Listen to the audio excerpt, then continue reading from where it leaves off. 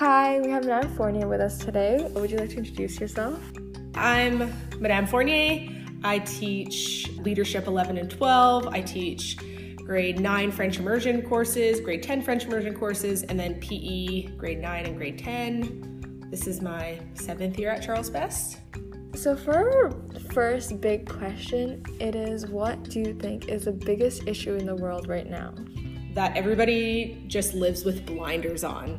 So when we think about each big category of global issues, things like poverty and societal inequalities and various injustices, climate change, we're in a global health crisis right now, we only really see what impacts us. And by the time it impacts us, it's already had a widespread impact. It's so deeply rooted to our privilege, and our privilege also often gets in the way of us caring about what really matters. So we can't see what's happening around us until it's right in front of us and it's an obstacle for us. And then at that point, we start to care about things. I definitely do agree with the whole tunnel vision thing. For example, climate change, we're at a point where I personally don't think it's reversible. And right now we're being selfish about it as if it's not going to affect us in our lifetime, but it's going to be our children or our grandchildren. In the past, if we had been taught about these things, we would have changed it. Especially, I feel like the older generations, like our generation is more aware of it, but it's not enough. The scary thing with something like climate change, and that's right in front of us right now, and we're still just starting to react, and we're just starting now to take steps forward, and it takes a long time. So we're not even realizing that these issues that we have, they take generations to change. So we really need to take the blinders off so we can have that peripheral vision to see, okay, what's coming across our path next.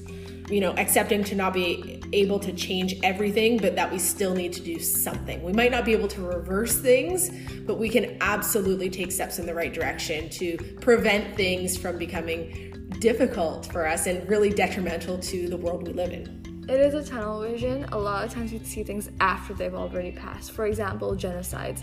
Right now, there's genocides going on in China. They're going on in Burma. Yeah, and being in Canada, right? We have so many things happening here at home.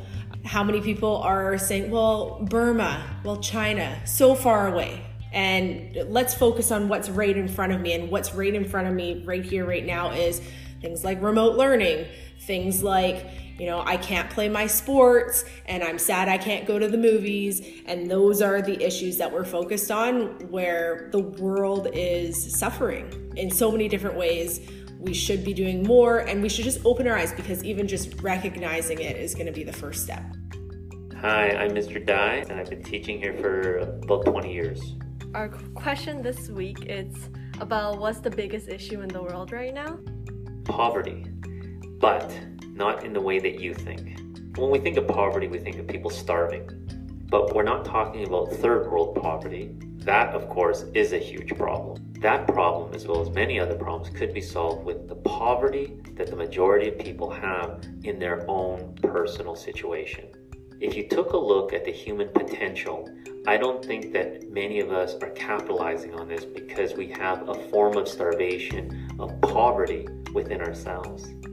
If you think that a person coming from a very, very modest means with a modest IQ could become a billionaire and send people into space, even having started with no money, that's one person who did not have poverty of the mind. We have so many people in first world countries getting great educations, except their potential doesn't even get close to what it could be. We often underestimate what we could do in a lifetime, and we overestimate what we could do in a day. So we make ourselves so busy, we fast forward 20 years and we say, what was our greatest accomplishment in 20 years?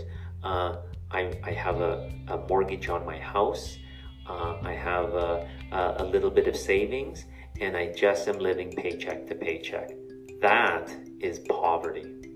If we had more people go beyond their capability, and that has nothing to do with IQ or circumstance, imagine how poverty could be solved around the world. And I see a lot of people who are working incredibly hard, but I wouldn't say that they're working on all of the right things. I think the education system, it's tough because you have a group of students who are trying to advance through higher education, but the entry level is based off of grades. So now they're too focused on the grades as opposed to the learning. Yeah, I also think it's like the society's expectations and stuff. It's like all of us need to change like a mindset a little bit about these stuff. Not everything's about just good grades or getting into a good university or getting a good job.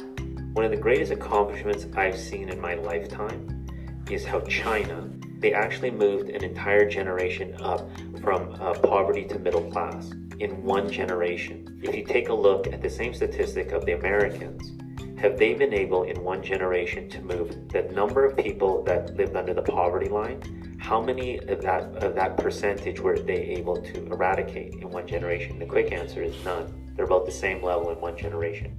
The majority of politicians in the United States asked them what their undergraduate degree was in.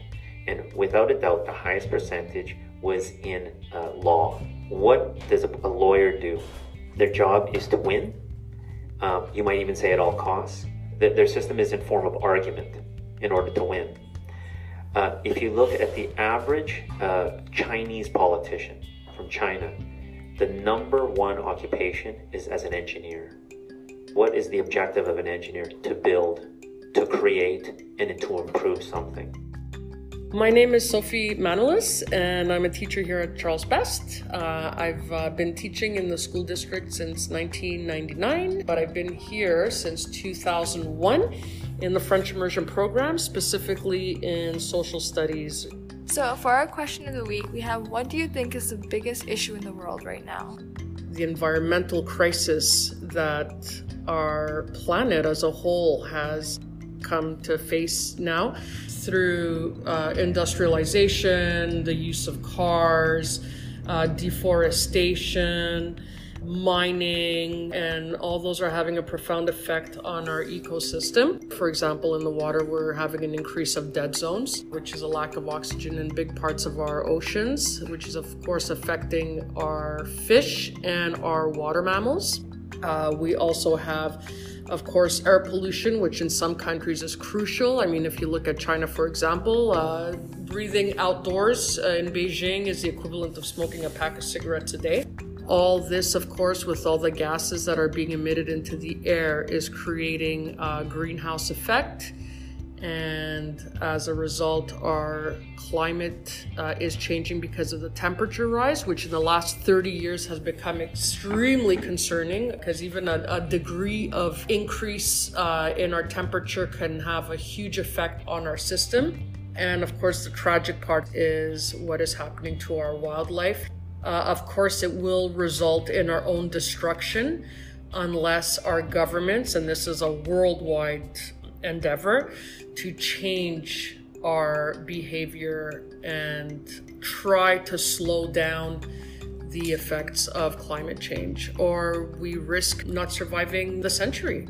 So as an educator, what do you think needs to be implemented into maybe the education system? We need to make students more aware that this problem isn't something that just the government can solve. It's something that starts from the individual level.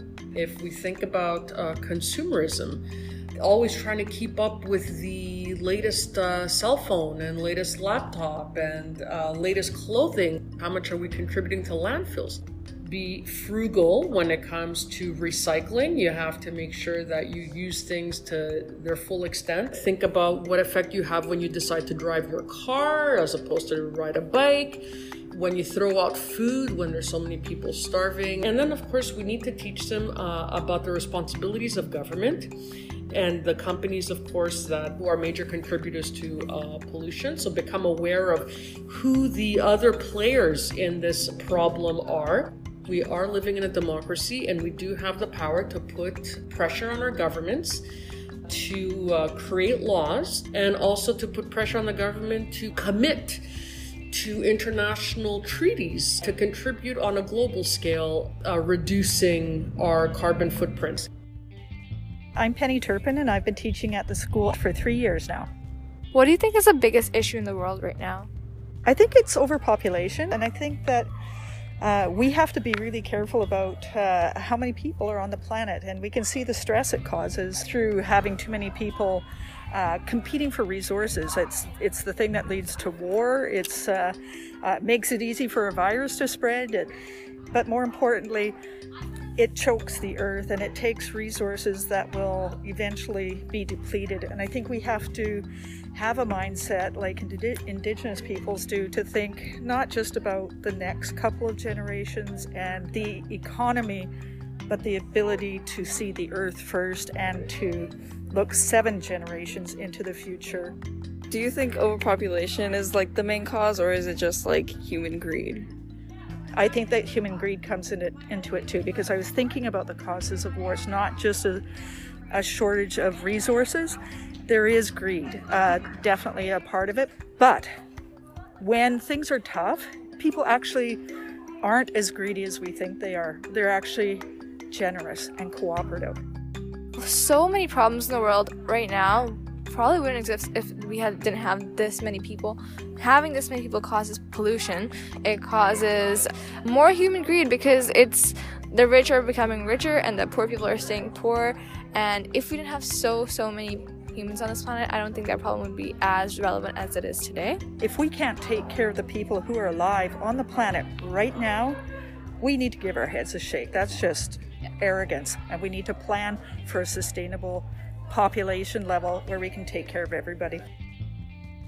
Hi, I'm Miss Leslie, and I teach in the Social Studies department here at Charles Best.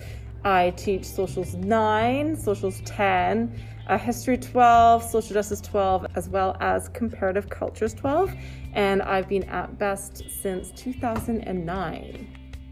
What do you think right now is one of the biggest issues in the world? Inaction. We know that there's things going on and people aren't doing anything about it. People just don't know how to institute change and on how to empower people to make good institutional structural changes. As an educator, what do you think the school or the system can imply to make the next generation want to take action?